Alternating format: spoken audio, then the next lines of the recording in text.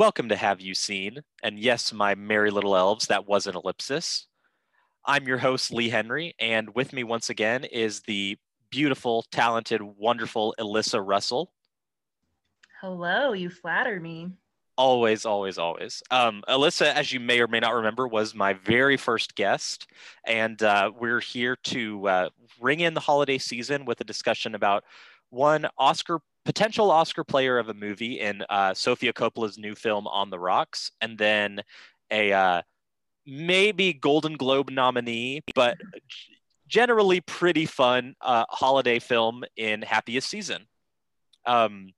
So yeah, let's take it away and start with Elissa. Why don't you tell us a little bit about what On the Rocks is about? Well, if anything, because it's a Sofia Coppola movie, and that means plot is definitely on the back burner. a very valid point. On the Rocks follows Rashida Jones, who is a young mother in New York, and she is married to Marlon Wayans, right? And they have two young children, and she's just kind of becoming disillusioned with the marriage and being a mother. She's a writer who is, she's got writer's block, whatever. Her father is Bill Murray, and he's kind of this like playboy, prolific, probably inspired by her own father and her own childhood, I would imagine, type of character. And she becomes convinced that her husband is having an affair with one of his coworkers, and then it becomes this kind of fun little like buddy spy drama thing where they try to like follow the husband and see what's going on with all of that. So yeah, interesting movie. What did you think overall? I was a fan. I'm pretty much 50-50 when it comes to Sofia Coppola. I think that, as I made a joke about earlier, like the whole plot being the back burner thing can really get to me because they can be like, oh my gosh, just waiting for something to happen. But I really loved what it brought out in Rashida Jones. I thought she did a remarkable job, and I thought it was really it almost felt like, this is so pretentious, but this is my podcast, so I don't care.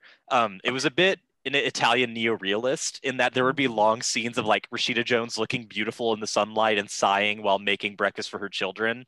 And like, I didn't know that Rashida Jones was the kind of actor who could do that and make it interesting. And for me, she really did like sell this whole idea of, I don't know, the most significant thing to me about the movie that I think it did a good job of reminding you of every few scenes and keeping it present is the idea that this is the year that she's turning 40. And that's such a stereotyped thing of like, oh, what does 40 mean for men, for women, for married people, for single people, all of that stuff. But I really liked that for her in this movie, it was this background thing that we were constantly reminded of like, I don't know where this is going. I don't know if I've done everything correctly. And I don't know if I'm missing something. I don't know. I liked it. What about you? Well, I definitely think that the whole disillusioned young mother thing certainly is like very appealing to a lot of people, but young women in particular, of like, oh, will it ruin my life if I have children? Will I lose myself, etc. I think that is a really strong theme that she was working with, and that I really enjoyed, as well as like the deeper father-daughter relationship stuff that comes to the surface. I think all of that is really great. I think that just for me, the actual like execution of how that all comes about, I found it kind of heavy-handed and kind of like rom-com-y. I actually didn't think Rashida was that great in it. I thought it might as well have been just like some serious Parks and Rec episode. And I also felt like, while Bill Murray certainly had really great moments in it, I wasn't super impressed with any of the acting in it, except for Marlon Wayans. I thought he was good, but he's not in it very much. Yeah. But I wondered if that was the writing for me or if that was the performances. But I don't know. I was a little disappointed, I have to say. Yeah, I think that that's all totally valid. And as time has gone by since I watched it, which granted was only a couple nights ago, but still that's some time.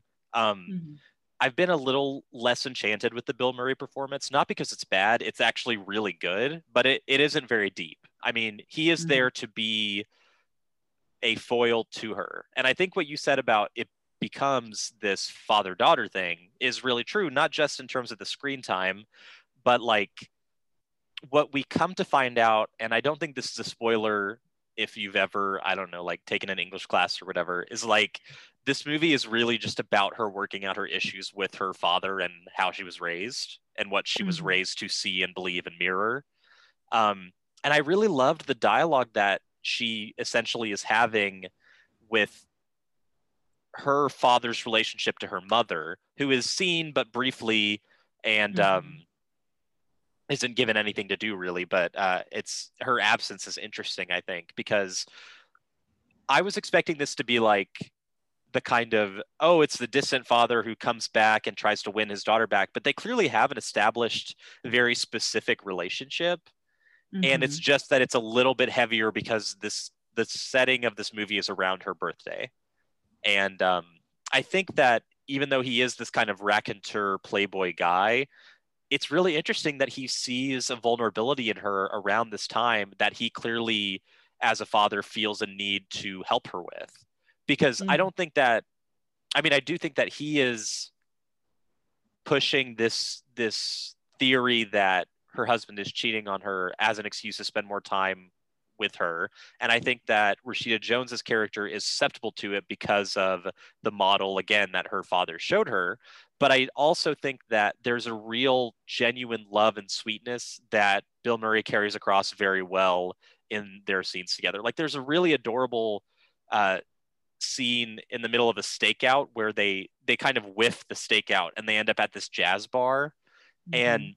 they just have a great conversation. And I love this movie is full of Rashida Jones and Bill Murray really beautifully shot and having great conversations. And then also we should say Bill Murray is playing an art dealer, and as Right. that just is such catnip to me. Like we're we are not, and I repeat this, do not tweet, seriously, we are not going to litigate the whole art versus artist thing of someone like Woody Allen, but Alyssa and I are both fans of Woody Allen's 1970s movies, and this feels a lot like that to me in that it is two really intelligent characters like that will just randomly start having an esoteric conversation about Hockney or about Yeah. he just casually mentions like, oh, I'm trying to buy this Hockney, or oh, I remember when my first big sale it was a William de Kooning, and like I'm just like Mhm. I was geeking out over that, and my brother was sitting a couple of feet away from me and was like, what are you talking about? And I'm like, don't worry about it, but this is so for me. Yeah, Which so I think yeah, that's a super normal reaction too, because I agree, it did feel very like Woody Allen slash Nancy Meyers rom-com type situation for sure. And one of my takeaways was kind of like, I can't really relate to these people and the discussions that they're having, which is always true in Woody Allen. You know, no one talks like this yep, dialogue is kind of elevated, and just the things that they're doing and talking about and having your private car pick you up everywhere and etc. is just not really what the average person can relate to. And I think that she does redeem that from, you know, with that really fundamental plot line that we were talking about of the sort of like age crisis coupled with reckoning her relationship with her father. So yeah.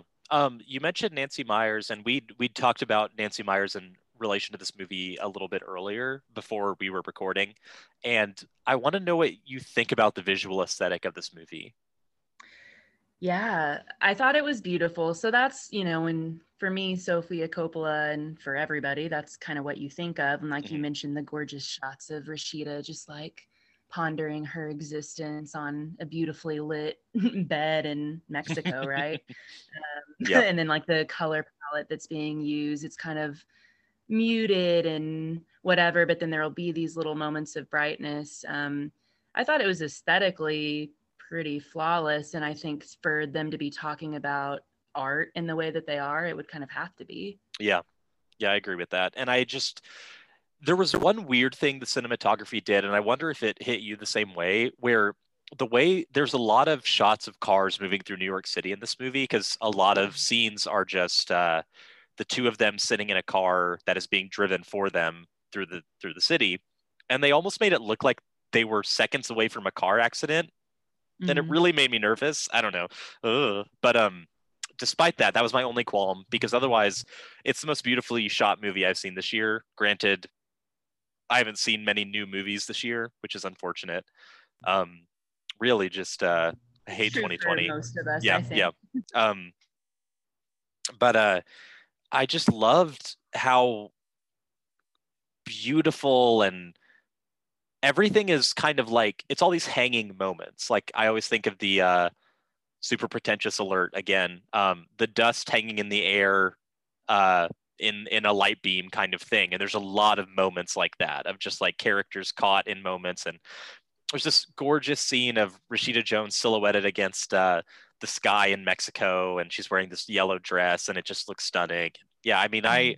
I just had a really fun time in this world, but it's one of those things where I could see it not clicking for everyone, like most of Coppola's movies. And on that note, how does this kind of stack up? Because we both have engaged with the majority of her works, and I want to see how this movie stacks up against some of her other stuff for you. Yeah, well, so I think I've only seen Lost in Translation, unfortunately. I thought you'd seen Marie Antoinette. I have not. Oh, And I've okay. been on my list, but I also have some problems with Kirsten Dunst. So, Yeah, me too. but I do think that aesthetically it compares very nicely with Lost in Translation, which is of course beautiful. Yeah, And then thematically as well, there's all of this father daughter, you know older man younger woman kind of stuff, and yeah, her having these conversations kind of about sex and about relationships with her dad that I don't know how realistic that would be for me as a woman, but so like she kind of plays with that a lot in her work, I think. And obviously Bill Murray playing kind of the same type of role, but it is different. He's a much warmer character. There are differences in the way that he portrays it. So it feels like Coppola, but it also to me feels like I think I was let down because Coppola means so much to me. Like I hold that in such high regard. And I think that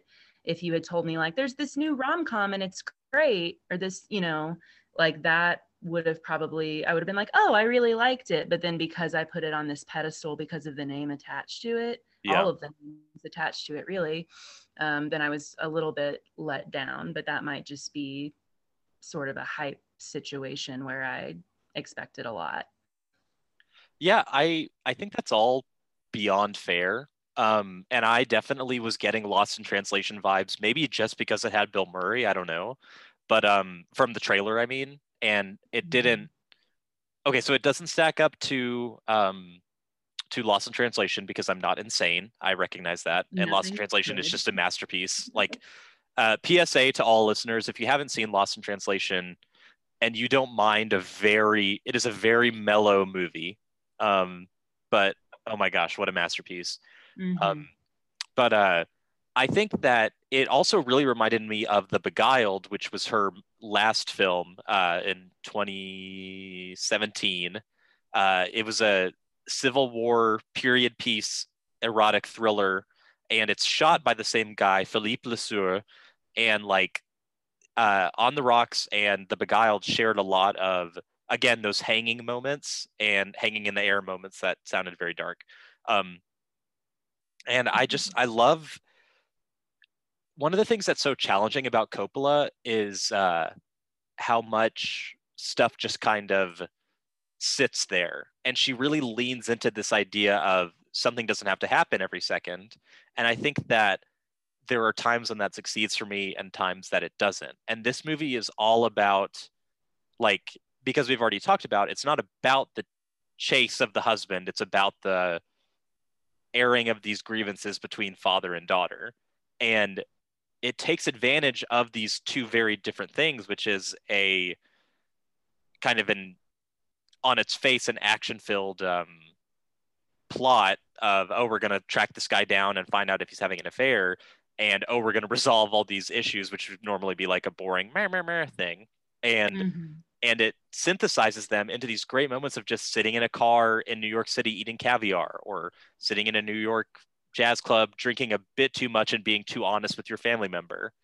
um I don't know. Well, and I agree You'll that go ahead. I think that those hanging moments that you mentioned, that's where she really excels. I agree that those, stakeout parked in front of whatever restaurant or whatever, those moments are really special. And like I love like a living room drama. Like I think I might have just rather watched them hash it out for 2 hours. I'm not Yeah, sure. just an Edward Albee play version of this.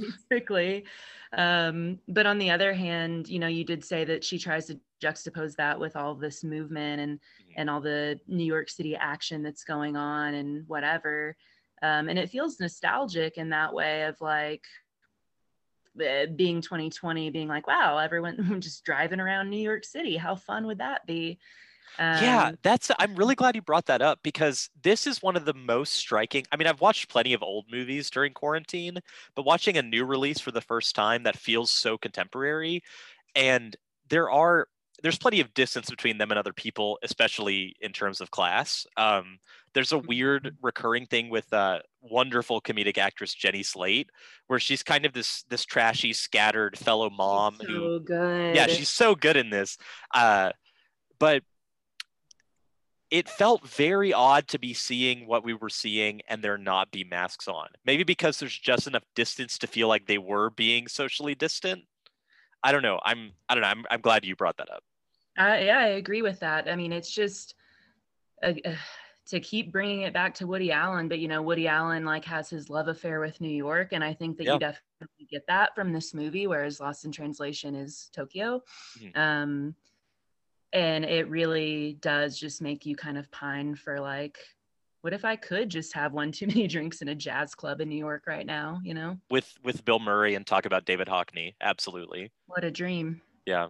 Um, and it's interesting too to talk about location, because Tokyo for Lost in Translation is this massive, unknowable, but beguiling presence. Oh gosh, I can't believe I just said that, because Beguiling. but yeah. Anyway, and then New York in this movie is very homey. It's very like it is. It's there are very high class scenes. Like we go to Bill Murray's lunch club, which he's part of a supper club, unbelievable, in 2020, and then we go to like Unbelievable these, always for yeah. me.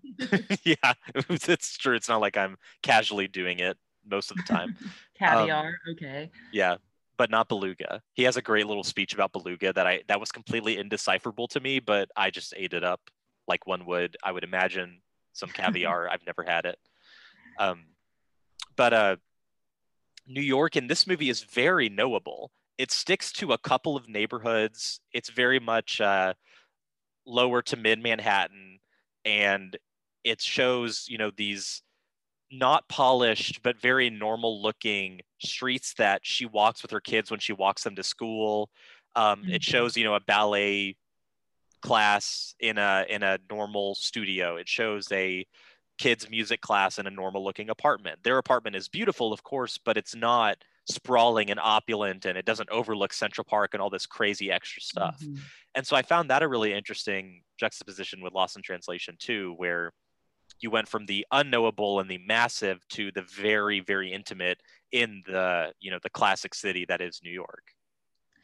Yeah, I think that's a really good point. And with this one, we do get to go to Mexico for a hot minute. Yeah. And I do think there's a difference in the colors that are being used. Mexico feels really bright, Mhm. and New York feels a little more dim as a color palette, I think. But you're right that it does feel like comforting and homey, and there is that real sense of security that Rashida's character, I think, has there. And it's very clear that she grew up there. There's no real question about that. Yeah, and I like that, what you mentioned about the colors, because Mexico is full of these purples and reds and yellows, and New York very much is not. I mean, it's not illuminated boringly, but it is very sterile. There's a lot of browns and grays, Mm-hmm. and then there's this great moment where Bill Murray shows up for the stakeout in the most obvious car you can imagine. It's like a red sports car, and Very loud. yeah, very loud, very very poorly running, and it just gives this great pop to the movie, and it's kind of like a great little stand-in for this idea of the movement versus the still, because that does of course literally propel the plot forward. Sure. Yeah, and that was, I think, one of the moments where I was caught off guard, which maybe that could be perceived as a good thing. For me, again, I just wanted this like quiet, slowly unfolding Coppola drama. Yeah, Whenever he rolls up in that car and it becomes kind of this funny moment, that was fine and I liked it, but I was just kind of like, what is this movie? You know? sure. Yeah, it definitely defies categorization, especially because and we won't spoil it here, but the question of is he cheating on me, is he not, is revealed, it's answered in a very understated, very quick way. Mhm. And that's what's such a, I don't know, to me it was such a great moment of like, oh wow, that's really not what I've been watching here, and that's not what this movie's about. Yeah, that's absolutely true. And, you know, you don't, I actually, before we had this conversation, I had to remind myself, it's been a couple of weeks since I watched it now. Mhm. And I had to like look back and say, wait, how did that part end up? Yeah, And again, that's just not really what it's about. And I do think that like there were some really clever overarching things that she's doing here for sure. Like it's not a bad movie. I just think that some of the actual like dialogue, character exchange moments I felt were a bit disingenuous for me, but maybe yeah. it's just because I'm not super loaded. I don't Hey, know. and and if it didn't land, it didn't land. But we can both agree that the second movie we're going to talk about, while probably not probably, while an inferior movie in terms of craft to On the Rocks, definitely landed for both of us, and that was Clea Duvall's Happiest Season. Of What yeah, a gem, no question. it really was. It just was so nice to get a new Christmas movie and it actually feel new and feel interesting and feel fun. And Um, with such yeah, representation, like yeah, there was no big like to do. I mean, obviously the characters being queer is a major plot point, but it's not like we're asked to accept that from like second one, and I love that, you know. And I yeah. thought it was I really loved well it done. too. And it was unapologetically about not. I mean, there is coming out in this movie, and there is uh, gay angst in this movie, but what it's about was about a queer relationship, and that is just one dynamic of the relationship, rather than it being like a Brokeback Mountain or a Carol where they can't be together, or a Love Simon Mhm. where it's all about the coming out and about the anxiety around that. And what it's about is just this the main character trying to navigate her relationship with someone who happens to be of the same gender as her. Mhm. Um, Absolutely. but let's back up a little and I will introduce just the movie and the plot of this movie. So, Happiest Season has Kristen Stewart as this really gorgeously dressed lesbian named Abby, who is she's been dating this woman for about 6 months, played by Mackenzie Davis, and uh, Mackenzie Davis invites her to go home for Christmas and visit her family. And on the way to the house, tells her, "Oh, by the way, I lied to you a little bit. I haven't come out to my family, and they don't know about you. So I told them that you're my orphan roommate," which is just a It's really a it is great played joke. so well. They use that joke the exact number of times that it would work, and then they're still able to mine a bit of heart out of it about the fact that she is actually an orphan, we should say. Um, Mhm. and the family is really messed up. There's one sister who's super like hyper functioning, and another sister who's very much ignored, and Abby's girlfriend who's kind of in the middle. And yeah, it's just really fun. Dan Levy is in it as the main character's best friend. Mary Steenburgen and Victor Garber play the parents, and Ugh, they are great. visions both. Yeah, visions both indeed. Let's actually take that because I want to make sure I talk about this before I forget. Mary Steenburgen's wig. Wow, what a wig! What a moment! Incredible. Yeah, Honestly, no notes. I think she was perfect. I think she was a real like way to make a supporting role so memorable. That's like one of my takeaways from this movie, is that the mom was so, of course she's like terrible as a character, but she's also just so funny, just like very, like Christine Baranski may as well have been playing that part. Yeah. And it feels very kind of Lucille Bluth. This was also sort of a family that I felt like I just couldn't relate to, this like rich family Christmas that they were having. But also every time I see Victor Garber, I just get so excited. He's everyone's dad. He's Yeah. wonderful. Love Victor Garber. Yeah, I'm curious. Did you grow up watching Alias?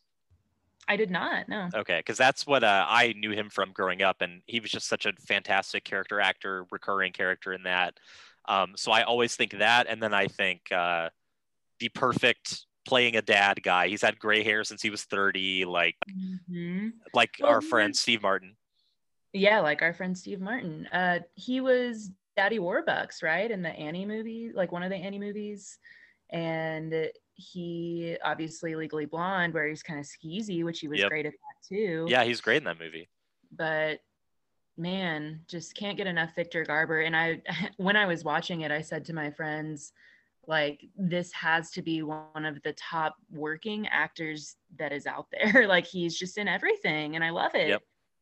Yeah, I mean, he was in Titanic. He Oh, was in yes. another Best Picture winner, Argo. Yes. He's in The Flash, the DC TV show. Like, he's been in so much stuff, and he's just like you said, he's a hard worker. And a very Um, likable guy, even yeah, in this role that is kind of, he's not the best in this movie, but like his performance is great, but the character is kind of contentious. But he's still, you really always side with Victor's struggle. yeah. And interestingly enough, one of the several characters in this movie played by an openly gay actor. Right, Yeah, right. which I really love their commitment to that. And that leads us to the lead of this movie, the divisive but always interesting Kristen Stewart. Um, Mm-hmm. and one of the things we mentioned before we started recording is that Kristen Stewart is one of those people who evokes a lot of feeling in a lot of people. I think just because of Twilight, like, let's be real, it's because of Sure. Twilight. Um, and I'm curious as to, because everyone who's talked to me about having seen this movie has immediately led with their feelings on Kristen Stewart before, during, and after this movie. And I want to know what your feelings on Kristen Stewart are. Sure. So first of all, two very brief pieces of information that inform my feelings on K-Stew. One is that a friend of mine used to be a working child actor, and Kristen Stewart happened to have been his first girlfriend. Uh-huh. What a scoop for this podcast. I did not What know a this scoop. You audience. didn't know I I did was not know. sitting on that. Nope. So that's interesting. He said that she was great. That she was a very lovely first girlfriend to have had. They were like 13 at the time. And then another thing, another interesting tidbit is that one of the people from Twilight, one of the Cullens, is from my hometown and like did the same community theater stuff that I did growing up. So I've actually like hung out with Jackson Rathbone before, who plays I can't remember the character's name because I don't like Twilight. But anyway, he was like blowing up, and he was like in a couple of TV shows at the time, and all the girls were swooning. So that's my like very brief background on Twilight and that. That being said, because I knew this kid, I was always like, okay, well, I'll watch Twilight. Not a fan, really hate it. I think it's terrible, whatever. Thought that I always hated Kristen Stewart. I thought she was terrible because she just like tried to be this awkward, understated, whatever character, but I thought it came across as really heavy-handed um, and I've never been a fan. And then of course in recent years, although I've never seen any of her newer stuff, I keep, it's impossible to ignore that she's getting all of this critical acclaim now. And that she is considered to be a good actor. So I was curious with this movie. Oh my God, I'm like so into her. It turns out I really loved her in this movie, and I felt like I don't know. I felt like the tension and the passion and the relationship that is the focus of this movie. And I don't know. She just really changed my mind. I was impressed. Yeah, I was really impressed too. I loved everything that she put down in this movie. I thought she did a great job. I had too have been very confused by the like it was a weird pivot, right? Where everyone, especially critics, wanted to dunk, dunk, dunk on Twilight. And I should say, Mhm. I've never seen Twilight. That's fine. You don't need to. Yeah, I've yeah, only I seen feel fine about it. I read the first book; it was meh. um, terrible. I couldn't get through it. yeah, but she's had a couple of just like incredibly well received movies. Cloud of Steel Maria and Personal Shopper are the two that come to mind in terms That's of the just one I yeah. always read about. Yeah. Have you I seen Personal Shopper? no, I haven't. I need to. I've seen Snow White and the Huntsman. Thought that was fine. I didn't like it, but I didn't hate it. Uh, That's okay. Yeah. fun fact: Charlize Theron broke a rib from yelling too hard in that movie. One of my favorite Well, Charlize Theron fun facts. I have many. that's a real actor. Yep, that's commitment right there. And apparently, her movie last year, where she played Jean Seberg, was also excellent. So I'd like to watch that at some point because, like you, I really came out of this like, man, I need to do some catching up on Case 2 because I've Mhm. really liked her vibe for a few years. Like there's this very bizarre. This is a bit of a tangent, but I think you'll love this if you don't know it already. So, do you know about the history of Donald Trump and Kristen Stewart? No. Okay, so there was a very publicized thing where Kristen Stewart, quote unquote, cheated on Robert Pattinson with the director of one of the Twilight movies when they were dating. Um, Mhm. and that's a whole thing about predatory men in power positions that, like, I think you and I are in the same boat on in terms of believing, like, there's a power dynamic and that calls a lot of things into question, but blah, blah, blah. Yeah. Um, There's only one boat, so. yeah, yeah, there's the correct boat and there's the ocean. Um, but Donald Trump tweeted a bunch of stuff about like when this happened back in 2010 or whatever. Pattinson needs to move on. Kristen Stewart cheated on him like a dog. Blah blah blah. Like he literally Whoa. said, cheated on him like a dog, and that is the president of the United States. And When that's did he horrifying. tweet this? This was when it happened, and I think it was in 2010. Let me look up Wow. when the last. No, it would have. It was later. 2012 when Twilight Saga Breaking Dawn came out. Jeez. Yeah. Anything to stay relevant for that guy. We're not talking about him Yeah, right now. anyway, that's it. I love that little factoid because the reason I tell you that story is to tell you this story. Um, when she hosted SNL a few years ago, she was like, well, I have great news for you, President Trump. I'm really gay now. And I just loved that so much, like, because Kristen Stewart has come out as queer. She's dating a woman. Um, and yeah, I love her unapologetic attitude towards her own queerness, as well as Mhm. just how her style has evolved, her performing has clearly evolved. Because, Mhm. like, if you read the script of Twilight, you have to be an idiot to expect that someone's going to be really good in this movie. Like, Oh, come I on. agree. The Yeah. book is horribly written. I'm sure that the screenplay was as well. Yeah, I'm pretty sure she wrote them. Um, Sure. yeah, so, Yeah. like, g- give her a break, guys. Watch Happiest Season and see how great Kristen Stewart is. No, she's really, I mean, there were some moments where even I don't think that movie's necessarily like a stellar piece of writing either. No, but she brought But it. she handles it incredibly well, yeah. Um, I want to talk about another standout in this movie. Kristen Stewart is obviously the lead. She has the most to do. She sells the comedy and really the emotional stuff. And there's a lot of emotional stuff in this movie, like Yeah, any especially good for her Christmas movie. character. Yeah. She does it really, really well. But the other major standout for me was Aubrey Plaza. Oh my gosh, she was so good and she was so hot. Yeah, she looks great, and she just did an incredible job. She played a very non Aubrey Plaza character, Mm-hmm. and we should say she plays the ex girlfriend of the super closeted uh, love interest of the movie, and Mm-hmm. she and Kristen Stewart's character really bond because they've dealt with and are dealing with the same person doing the same thing basically. Mm-hmm. Mm-hmm. Um, yeah, I just loved her work in this movie. I thought she was really good in the emotional scenes that she had and really funny, but again, doing something we'd never seen from her. I agree. I think that both Aubrey and Kristen have sort of this, in my mind, had a reputation for this like really understated, like low key style of acting that for Kristen, I thought like was detrimental to most people's opinions of her. For Aubrey, obviously, we love her from Parks and Rec, and she's great.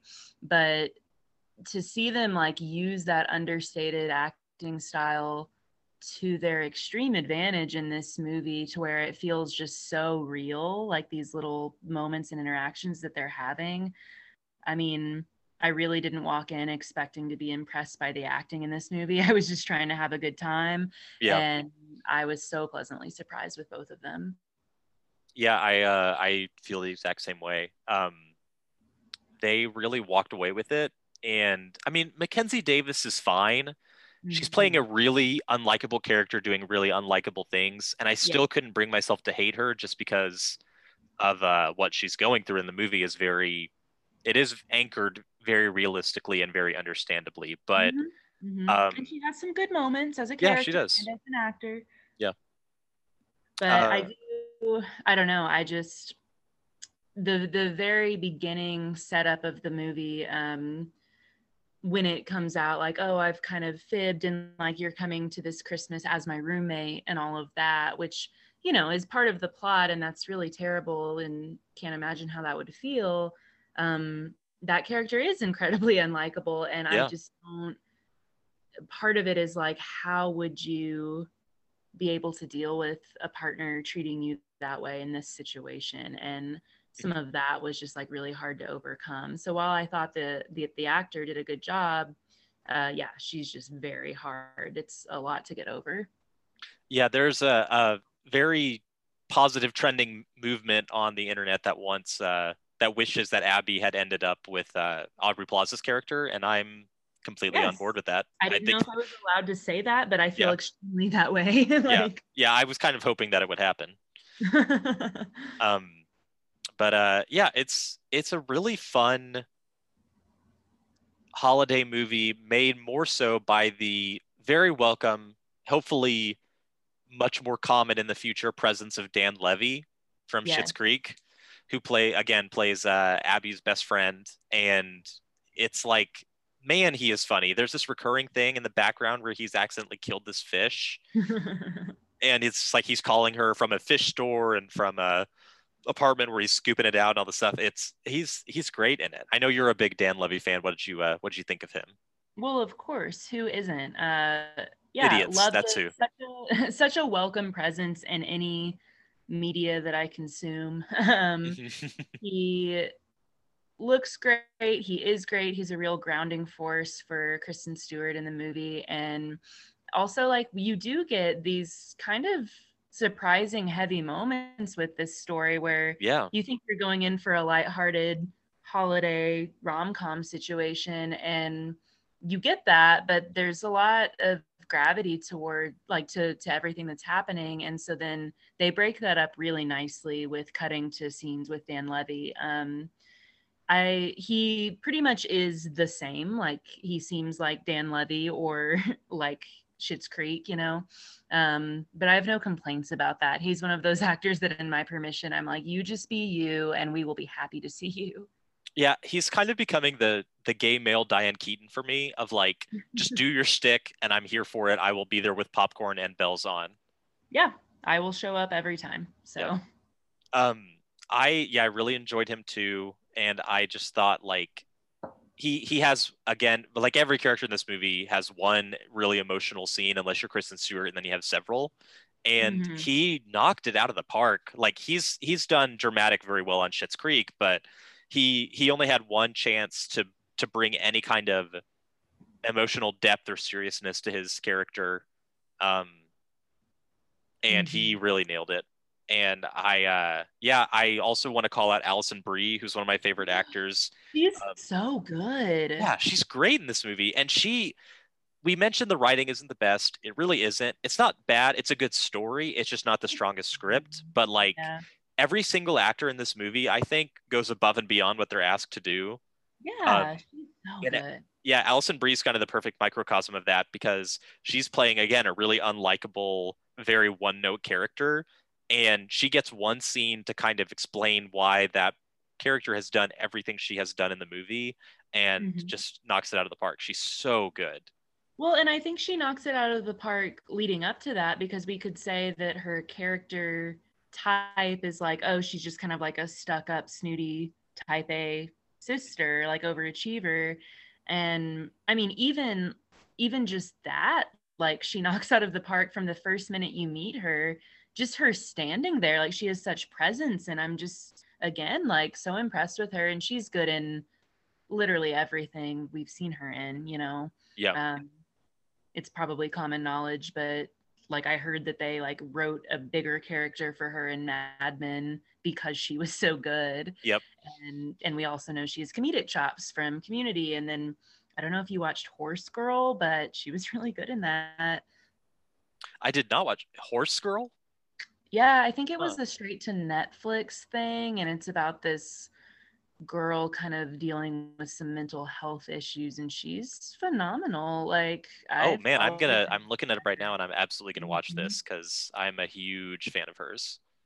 She's great. So yeah, I mean the cast, every time someone new came out, my friends and I were just like screaming, like, oh my God, Alison Brie's in this, Victor Garber's in Yeah. this. Like what a cavalcade of stars. Yeah, it's kind of a multi-generational Mm-hmm. OMG, it's that guy movie Mm-hmm. for because my parents didn't know who Alison Brie was, but my brother and I were like jumping up and down like as huge Community fans. We were so excited to see Annie and anything. Um, Mm-hmm. yeah, man, I think we agree that we can't recommend this movie enough. It's streaming on Hulu, and we should say On the Rocks is streaming on Apple TV Plus. They are both worth watching. Happiest Mm-hmm. Season is worth sharing with your family. Um, on the Rocks is maybe a little bit better, you know, having your drink of choice and just kind of if you're in a contemplative mood in front of a fireplace when you're off on a holiday later this month. Absolutely. Yeah, I'm trying to think if we missed anything. Man, like this could be a real moment for Kristen Stewart, I think, because this movie we should say has been a huge cultural and streaming numbers hit, Mm-hmm. and it's like they're already talking about a sequel. Oh, good. I didn't know that. I can't wait to watch it. Yeah, and just how great it feels to watch a movie about a queer story starring a queer actor, written and directed by a queer woman. Mm-hmm. Um, it just is great, and for it to be received this warmly is kind of like proof that this thing is a thing and it matters and it can help. Um, Absolutely. And this could be a future holiday classic, you know, and yeah, I don't think that we have those that are centered around queer characters. And so it's really exciting that, as we said before, like from minute one, like you're accepting that this is the reality and there's not this big to do about it. And it is normal. And that's wonderful and so great to see that representation. yeah. We mentioned the aesthetics of On the Rocks. Boy, there are some great outfits in this movie. Kristen Oh Stewart in my God. particular, like He looks that blazer she wore to the Christmas party. Well, Um, there are so many blazers. I yeah, that's think true. that we could do a whole episode on just the blazers in this movie because everybody looks great. Yeah, she looks fantastic. I think Harper, even though she's kind of a bitch, The like worst. she looks great. Like they're going to all these like classy holiday parties and everybody is dressed to the nines with their Christmas best and it's a visual feast in that way, you know? Absolutely. I'm curious because we're talking about this next week, but what is your favorite Christmas movie? Well, I mean, okay, so It's a Wonderful Life. Not that it's necessarily my favorite, but it is like one of the family traditions that we hold. And it's probably, you know, I've probably seen that movie more than anything besides Titanic, which also stars Victor Garber. Um, but yeah, I would say It's a Wonderful Life comes to mind. I like a Christmas story. You know, it's always on TBS. Yep. So, 24 hours straight on Christmas right. Day. Yeah. I'll turn it on and watch it one and a half times. Yep. Yeah, is there something I'm missing? What do you think? What are yours? I'm gonna talk about them more in depth with my surprise guest next week, who is my brother Taylor. But Ooh. let's see, Home Alone is one. Oh, of course. Like, Great. oh gosh, I just love Home Alone. And this is a little dubious about if it's a Christmas movie or not, but for me, it's a post-Christmas movie, which is Bridget Jones's Diary, because it starts on a Christmas day and it ends on a Christmas day. It's a Christmas adjacent film, and we love Yeah, that. and I love that movie so much. It's one of my all-time faves. Christmas Vacation with Chevy Chase is Oh, so good. sure. That's Yeah, great. Never mad at that. yeah. I've actually only seen It's a Wonderful Life like halfway through one time. Yeah, that's okay. I think it's great. There are some really powerful moments, but it feels long, and Yeah. I can't remember how long it actually is, but it always ends up feeling long, even though I love it and I'm always excited to watch it. It's more of a nostalgia thing. And another question for you. What are you watching? What are you reading? What are you streaming? What are you doing these days? Well, you're gonna roll your eyes. I'm reading Infinite Jest. Oh boy. Well, Oh you boy. want She's to do so that. she's so smart, ladies and gentlemen. She's so smart. She's reading Infinite Jest. I didn't know I was going to be asked this question tonight, but That's fair. That's fair. I failed. I failed once at reading it. I got like a third of the way through, but I'm on like page 800. I'm going to make it happen this time. Yeah, you're almost there. What do you have? I'm 400 left? it's like 1,050. Okay. So so that's what I'm reading. Watching, I've watched the first two episodes of The Queen's Gambit. I'm enjoying that so far. And then I also just watch a lot of like trash TV, to be honest with you, like like Married at First Sight, 90 Day Fiance. You Yeah. don't want me to promote that here on this No, I podcast. do because you are my people should know you're my like main tap for that kind of content. I have You're the the worst reason I taste. know It's about any of them. yeah, they're a lot of fun. Different sort of thing, if you want to throw something on while you fold your laundry or whatever. Yep. Bachelorette as well, all of that basic garbage. Yep. Gotcha. But I balance it with my David Foster Wallace, so I think Yeah. it counts. I uh I am really glad that I read Infinite Jest. I would never have been able to do it if it wasn't for a class, but I'm Mhm. glad that I did because it was a great book and I'm really excited to hear what you think of it. Yeah, I forgot that I can talk to you about that because not a lot of people have, and it's a journey, and it'll be a big discussion one day. And let's see, I've been watching more Miyazaki movies since the episode last week. Mm. And so I watched Howl's Moving Castle, and I'm going to watch My Neighbor Totoro this weekend. Let's see, I've been rewatching Schitt's Creek actually because my brother and sister-in-law are staying with me and are watching it for the first time. And they're like, "Oh, do you feel bad that we're watching this?" I'm like, "No, let's do it. Let's No, any excuse, anytime. any excuse." Yeah, and your Dan Levy flame is probably reignited now. Always, it's burning high as usual. Um, and I've been catching up on The Mandalorian, which holy crap, it is excellent. This I season has see. been very good. You're not a Star Wars person, right?